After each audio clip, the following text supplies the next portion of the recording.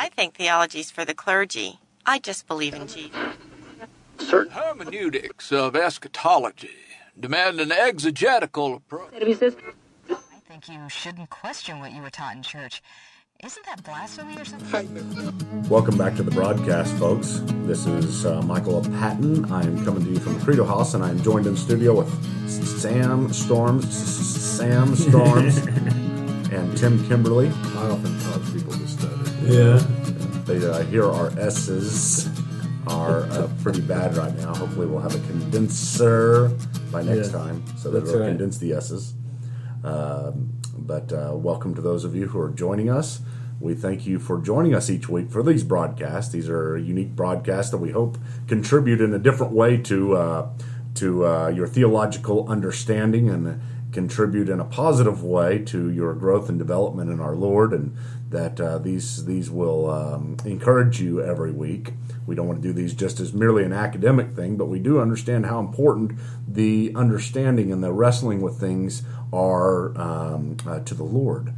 I think that helping people to walk strong theologically is so incredibly important, but oftentimes I think we have to help them to walk with a theological limp as well. And that is the wrestling match that we have to get into in theological issues. And they're not just with the issues themselves, they're with the Lord. And I think that whenever we talk about this subject we're going to continue to talk about today here, Roman Catholicism, I hope that you guys are entering into a wrestling match. I hope that everybody that ends up listening to this broadcast and leaving this broadcast is strengthened as evangelical Protestants, as I am. Don't know that you necessarily will be at the end, but I hope that you are. But I hope more than anything else that you come to this with sincerity and you're truly seeking the Lord. And guys, that's what we try to do each week, is try to let people in on conversations that are going on, and hopefully in an unplugged way wrestle with these things. Right, Tim? That's right. Yeah. We want, I think at first you kind of just want nice, clean, just give me I don't want any gray, just give me the black and white issues. And I think the Lord just puts us in places where we really have to struggle through things. We recognize that the world's a little bit more complex. Our God is a little bit more complex, and we actually need Him. We actually need the Spirit of God working in our lives, and we need Him to illuminate us. And I think we need to do the due diligence of entering into these things and not just stay on the periphery where it might look like it's all nice and clean, but to enter into these things and really wrestle through these issues. Sam, we talked last week about the sameness or the things that we have in common among Protestants and Eastern Orthodox and Roman Catholics, the three big traditions of church history. I think that you would agree with me. We haven't talked about this explicitly before, but you would agree with me that all three of these traditions represent legitimate expressions of Christianity in some significant way, right? Yeah, I think I would be okay with that terminology. I think that if you want to speak of them comparatively, instead of absolute accuracy versus complete error, we would say, at least I know those of us at this table, would that evangelicalism within the Protestant tradition is the most biblical and accurate portrayal of the Christian faith that we know of. And that Catholicism and Orthodoxy are less biblically faithful in certain significant ways.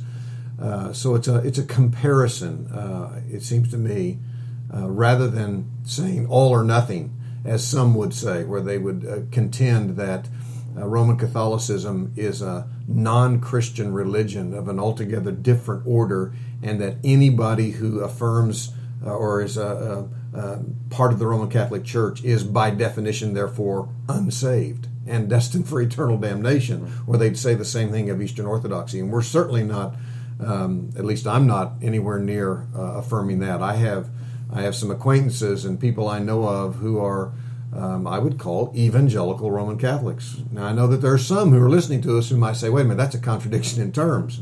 If you're evangelical, by definition, you can't be Roman Catholic and vice versa. And I think as we proceed through this, that's an issue that we're going to have to unpack in greater detail and with great care.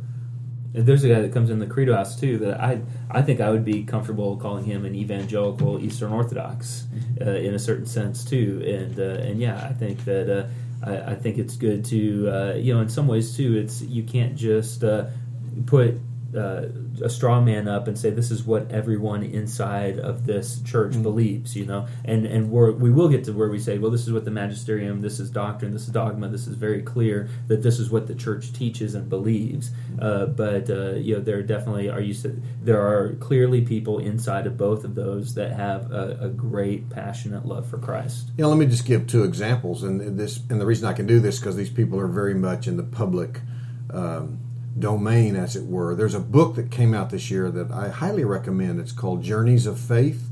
I don't know if you guys have seen it. It's the story of individuals who have gone from being Protestant to Roman Catholic, or conversely, Catholic to Protestant, the same way in terms of Eastern Orthodoxy. And two of the figures in this book, one of them is Wilbur Ellsworth. Wilbur was pastor of the First Baptist Church of Wheaton, right a couple of blocks away from the college, and he started another church there in Wheaton, and I preached at it on several occasions. Wilbur is now a full-fledged, I don't know how you'd exactly put it, Eastern Orthodox priest, and has been ordained within the Orthodox Church and has a congregation there in the Chicago suburbs. And then another gentleman that you all know of is Francis Beckwith, who was president of the Evangelical Theological Society. He's a professor at Baylor University, who was Protestant and who's now converted to Catholicism. And I know Wilbur well, and I know of Francis Beckwith and read many of his books, and I don't have any hesitation whatsoever in saying both of these men are born-again believers in Jesus.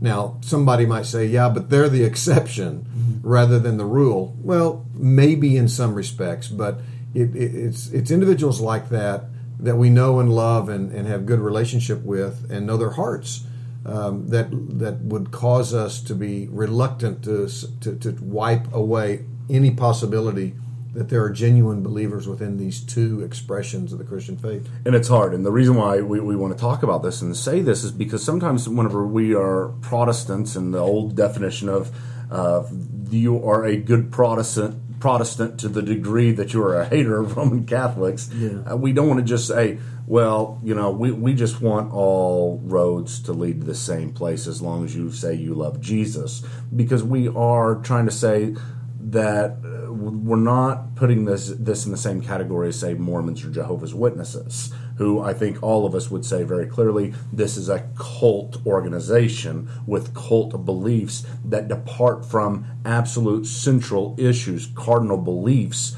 of historic Christian faith. We do see those and put that organization outside of any sense of being called Christian. Whereas a Roman Catholic and Eastern Orthodox, it's different. And that's why I want to say I think I personally would not place Roman Catholic anywhere near the realm of cult. Yeah, I wouldn't either. And I think a good way to view cult is, first of all, that they claim to be Christian. Mm-hmm. So you wouldn't say that just some random New Age group is a cult, because they're not claiming to be Christian. Mm-hmm. But then, in addition to claiming to be Christian, they disown or disbelieve what we would say is a central element of the faith, something like the resurrection or the Trinity, or issues of Christology with Jesus, or situations with the Bible, or how much we really need a Savior, views of mankind. Well, we'd say historically were the issues that the church has really fought for over the course of several hundred years. What we would say is the reason that I would say Roman Catholic is not a cult is because they affirm basically what we talked about last time. They affirm those most essential elements of the faith. The person and work of Christ. Exactly, where both the Jehovah's Witness and Mormons do not. And there would be central parts of the faith that they would deny.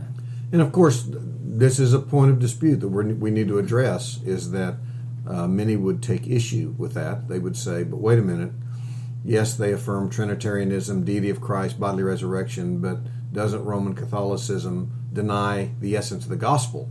Doesn't their view of the Mass undermine the finality and sufficiency of the work of Christ, or doesn't their view of justification bring works into the issue of salvation in such a way that they find themselves, if not intentionally doing so, necessarily undermining the essence of the gospel itself? So those are big issues we're going to have to take up. Well, let's talk about those issues. Let's talk about, let's do a shotgun effect on the issues that we disagree about, just like we did a shotgun on the issues that we agreed about last week, and then talk about how we're going to, deal with these each individually throughout the coming broadcast. So it's open.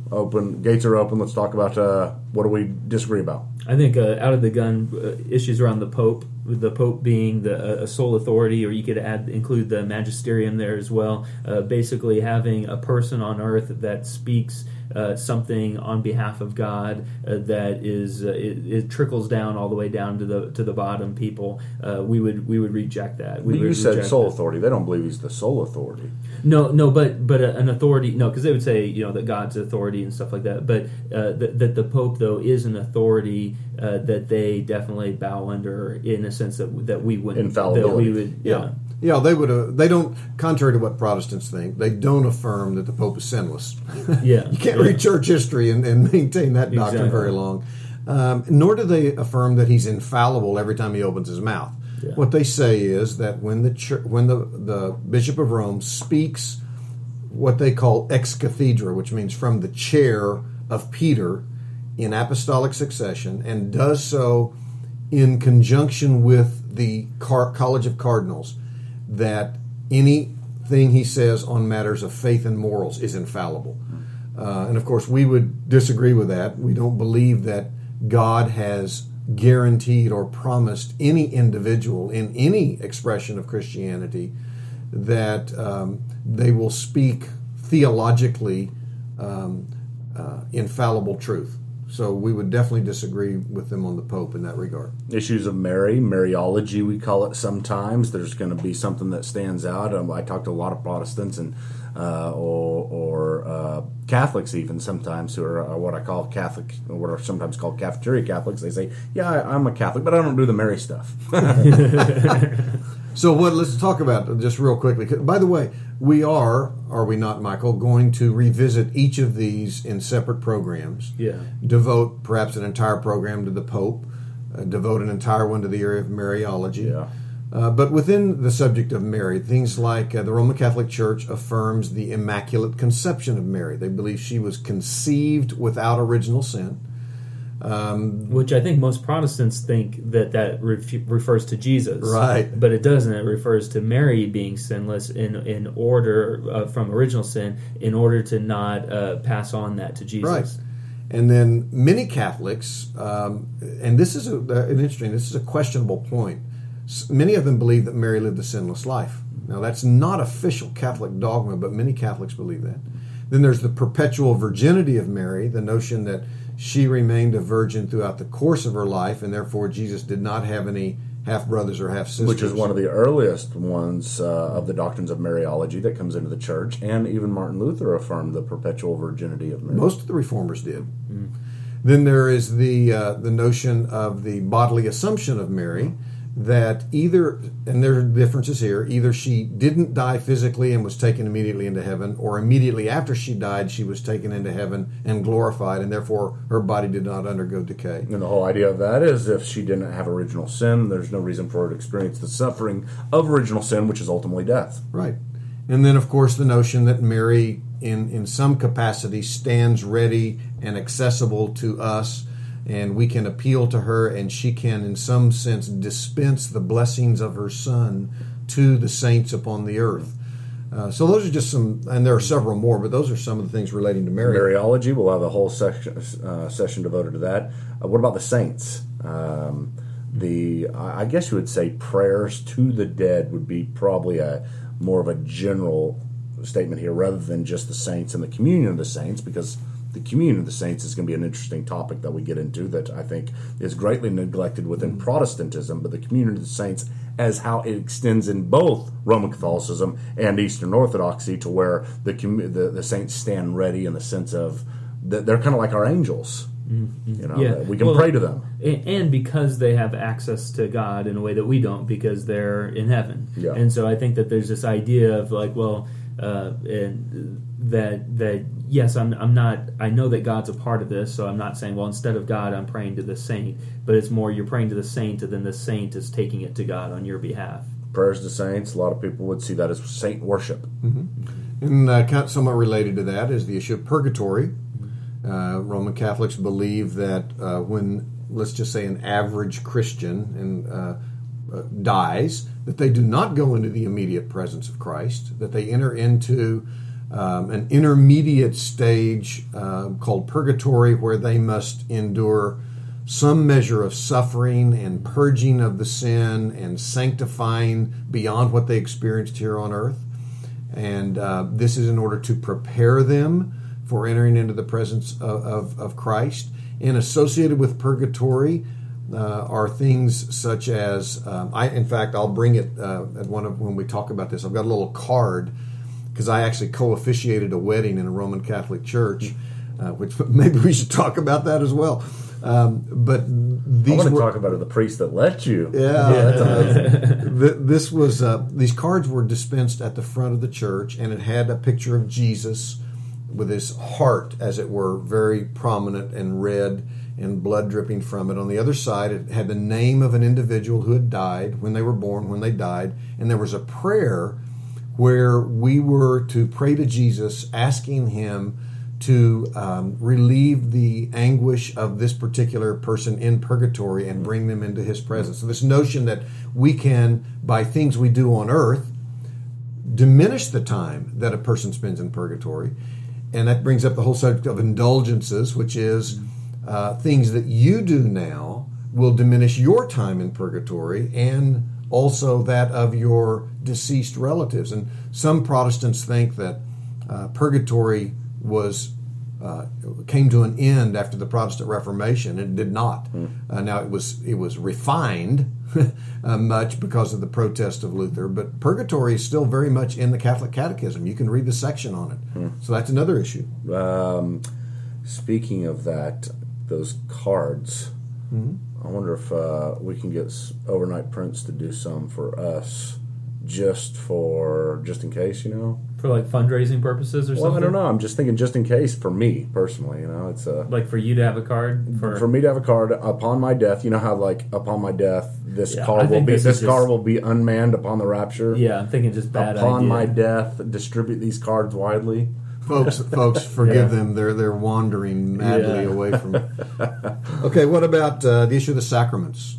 Sacraments, big time. I mean, you got just the whole idea that you have to go to someone to confess your sins, I think is a big deal for many of us as Protestants. We say, I don't go to a priest to confess my sins, and I don't go into those little boxes where you open up a window and the priest is sitting on the other side, and I don't think you have to do that. That's a big deal. That's part of the seven sacraments. Well, the very notion that the priest, by his words of absolution, is what it's called, can dispense grace to you through that, and also can, in fact, require you to perform acts of penance, service to the poor, giving money to those in need, serving the church in various ways, all of which is designed to diminish or to rid you of a measure of guilt in your sin, and also to reduce your time in purgatory. The whole notion of the sacraments, the Catholic Church believes that grace is actually dispensed through the sacraments.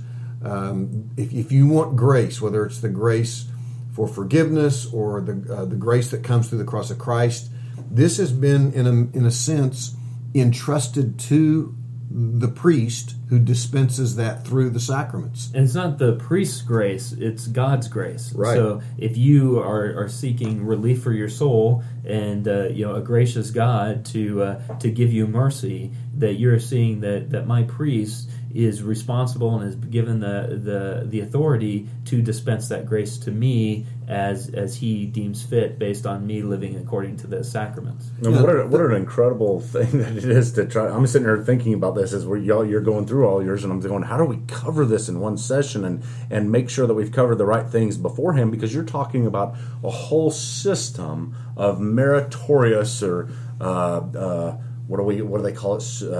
Works of supererogation, above and beyond that Christ performed, and now the church stands between, and this whole system of sacraments. How essential it is to understand in order for you to ever think you're going to get a grasp on the Roman Catholic Church. Well, you just raised another one, the whole issue of the treasury of merit.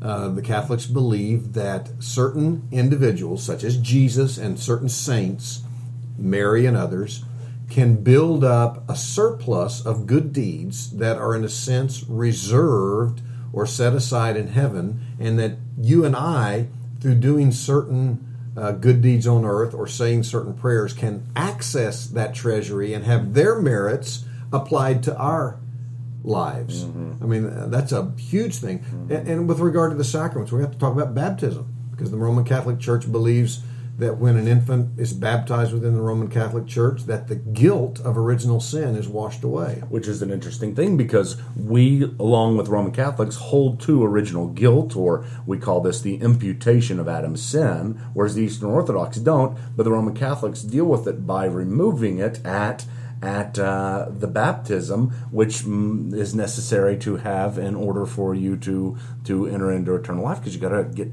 Adam's sin removed from you, and so that's a specific act that you have to have. And what an incredibly complex thing it does get into whenever you talk about baptism of desire, and you talk about what about babies in the womb that haven't been baptized, and what is the Catholic Church able to pull off with regard to getting them covered, because you have to have Adam's sin removed from you. So it gets very complex. And then, of course, the Eucharist. By the way, just for our Protestant listeners, the word Eucharist is not a Roman Catholic term. It comes from the Greek verb eucharisteo, which means to give thanks. And Protestants can use the word Eucharist. But the Lord's Supper and the whole concept of transubstantiation, the notion that when the priest utters the words, hoc est corpus meum, this is my body, that it's believed when he says est or is, that there is a miracle in which the bread and the wine are literally transformed into the literal body and blood of Jesus. And in conjunction with that is the whole notion of the sacrifice of the Mass. What is actually happening? There's a lot of confusion on that. Some people argue that the Catholics are affirming that Jesus is re-crucified every time that occurs. Well, they're not arguing that. They believe that he's being re-presented to us in his original crucifixion. But it does raise the question about, do they believe in the finality and absolute sufficiency of the historic once and for all crucifixion and death of Jesus? And just to add a little spin to that I don't know if we'll get into, but I'll make us get into it, the implications of Chalcedon upon the Mass, to where you do have the communication of the attribute of omnipresence being communicated to the humanity of Christ, so that the humanity of Christ can be at multiple places at one time. And what does that do to Chalcedon? And what an interesting thing that this just all whenever you have all of these different things, you have to solve so many problems that we'll bring up. But we haven't even talked about salvation by faith alone, or justification by faith. Yeah. Because again, we can spend at least a whole session on that one. Protestants typically affirm that justification refers to the forensic or legal declaration by God that the believing sinner is reckoned righteous in Christ, that the righteousness of Christ, which is external or alien to us, is reckoned or imputed to us when we put our trust and our confidence in him. The Roman Catholic Church says, no, justification is the actual experiential transformation inwardly that is expressed through works throughout the course of your life. So what you and I would probably call sanctification, the Roman Catholic Church would refer to as justification. They would collapse the two into one. And then that raises the question of, well, what role then do our good works play in our acceptance before God? We've got Lots of different issues that we've got to talk about. Now, let me ask you guys this. What about this one, Michael, before we go any further? Oh, yeah. I'm holding up the Bible. The whole issue of authority. See, I believe that happens to be the single greatest issue of all. Well, that was going to be my next question. Oh, wow. We're tracking. What are the issues that you guys can get rid of? I mean, we're going to talk about a lot of stuff. We're probably going to get really excited about a lot of this stuff that I can see as we begin to even broach some of these subjects. But to set it all aside and say, what are the things that you think, or no, let me put it this way. Let's say the Reformation hasn't happened yet, and we're dealing with this right now. We're talking about it among this table, and we're part of still the institutionalized church, and we're all still called one Catholic.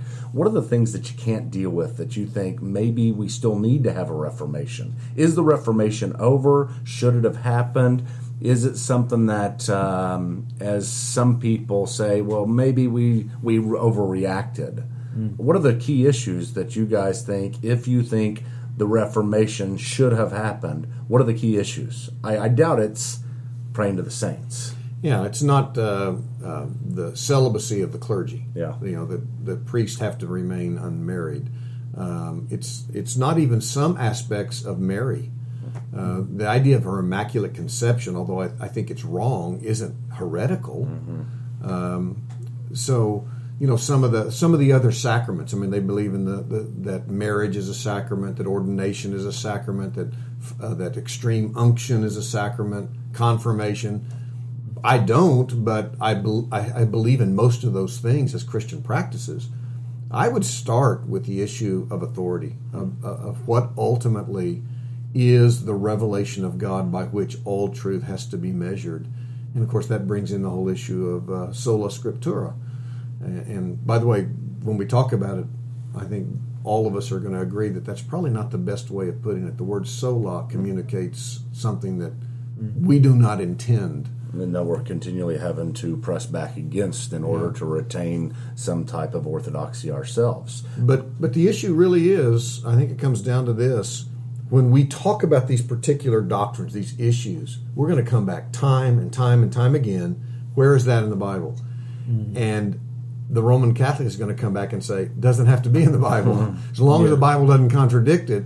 If tradition has affirmed it, if it's found in the ecumenical councils, if the Holy Father with the cardinals has concluded that it's true, as long as it's not contradicted by Scripture, it can in fact be required as a fundamental belief. Most important thing, Sam, sola scriptura. Tim, what do you think? Yeah, I mean, I totally side with Sam on that. I mean, because that's where you're gonna. I mean, that's kind of your launching pad, and that's where you keep coming back to. And so that's you can end up talking about two different things, and you got to have a common source that you're drawing from. So I agree. I think that coming to that term would be first. But I think like justification by faith is going to be a close second. I mean, I think, very close. With the Bible agreed upon, then justification by faith is the next thing we talk about. And I think also, Michael, what we will discover is that, if I can put it this way, I think many of these issues we've raised will collectively feel like it's undermining the sola gratia, by grace alone. In other words, when you start talking about purgatory, you think, wait a minute, why is there a need for purgatory if Christ, as an expression of the grace of God in salvation, has fully and finally dealt with the issue of sin? Why do I still need to suffer before I can gain entrance into His presence? So a lot of these issues, as they kind of cumulatively build, are going to make people begin to say, man, at what point is the gospel itself and the whole concept of grace being eroded? Yeah, which, I mean, I think that what we'll talk about there, that's something that isn't just a Protestant Roman Catholic issue, because, I mean, within different branches of Protestantism, even, you have different ways of looking at salvation and things like that. And so kind of coming to terms with what are things that you truly have to hold to have salvation. I think, Sam, whenever you're talking about it from a scriptural standpoint, or sola scriptura, you're saying you got to get this settled first. It may not be the thing that I like we would say grace and faith alone, but if you don't have that some type of place where you can all go to and agree upon, then then all these other things are just going to continue to get messed up. Yeah, I mean, so we're guys. So let's use a sports illustration, right? That if you have a football game and you're talking about, well, should the referee should have called this call or this call in this situation? You first have to agree on a rule book. Yeah. You know, if you have two people using two different rule books or one rule book that has a whole bunch of other things, then ultimately you're going to end back at the rule book. And it really doesn't matter talking about an individual play until you have the rule book sound. Yeah. Right. So again, if we can extend that into today's situation, if the officials on the field are using one rule book and the replay official up in the booth is using a different one, we're going to have some problems. We're going to have some serious delays in the game here. Yeah. And we do have to agree ultimately on what is our final authority. Yeah. Well, then let's start next week, and who knows how long this will go, but let's take it one piece at a time and talk about authority. We don't just start with just saying, the Scripture itself, but the whole concept of authority and what it is that we believe, what it is that the Roman Catholics believe, and how this developed within history, and how maybe we can get to the same rule book if at all possible. Which obviously we're not solving anything here, but give people an understanding of that rule book. What do you think? That sounds good. All right. Well, we'll continue this next time, folks. We thank you for joining us each week. It is, again, our pleasure to bring to you into this wrestling match, and we pray that it has been a wrestling match, and pray that you are further equipped to glorify God through your thoughts and through your beliefs, and this moves its way into your lives in conviction. And that you leave each day saying not only that you believe, but you really believe. You've been listening to Theology Unplugged. Visit our iTunes page by searching Theology Unplugged at the iTunes Store. All episodes are available as free downloads. Theology Unplugged is made possible by Credo House Ministries. Theology Unplugged is a listener-supported ministry. If you have enjoyed this session or benefited from it in any way, do consider partnering with us. For more information on how to become a ministry partner and for a complete listing of valuable resources, visit us on the web at credohouse.org. It is our sincere hope that you believe more deeply today than you did yesterday. Thank you for listening.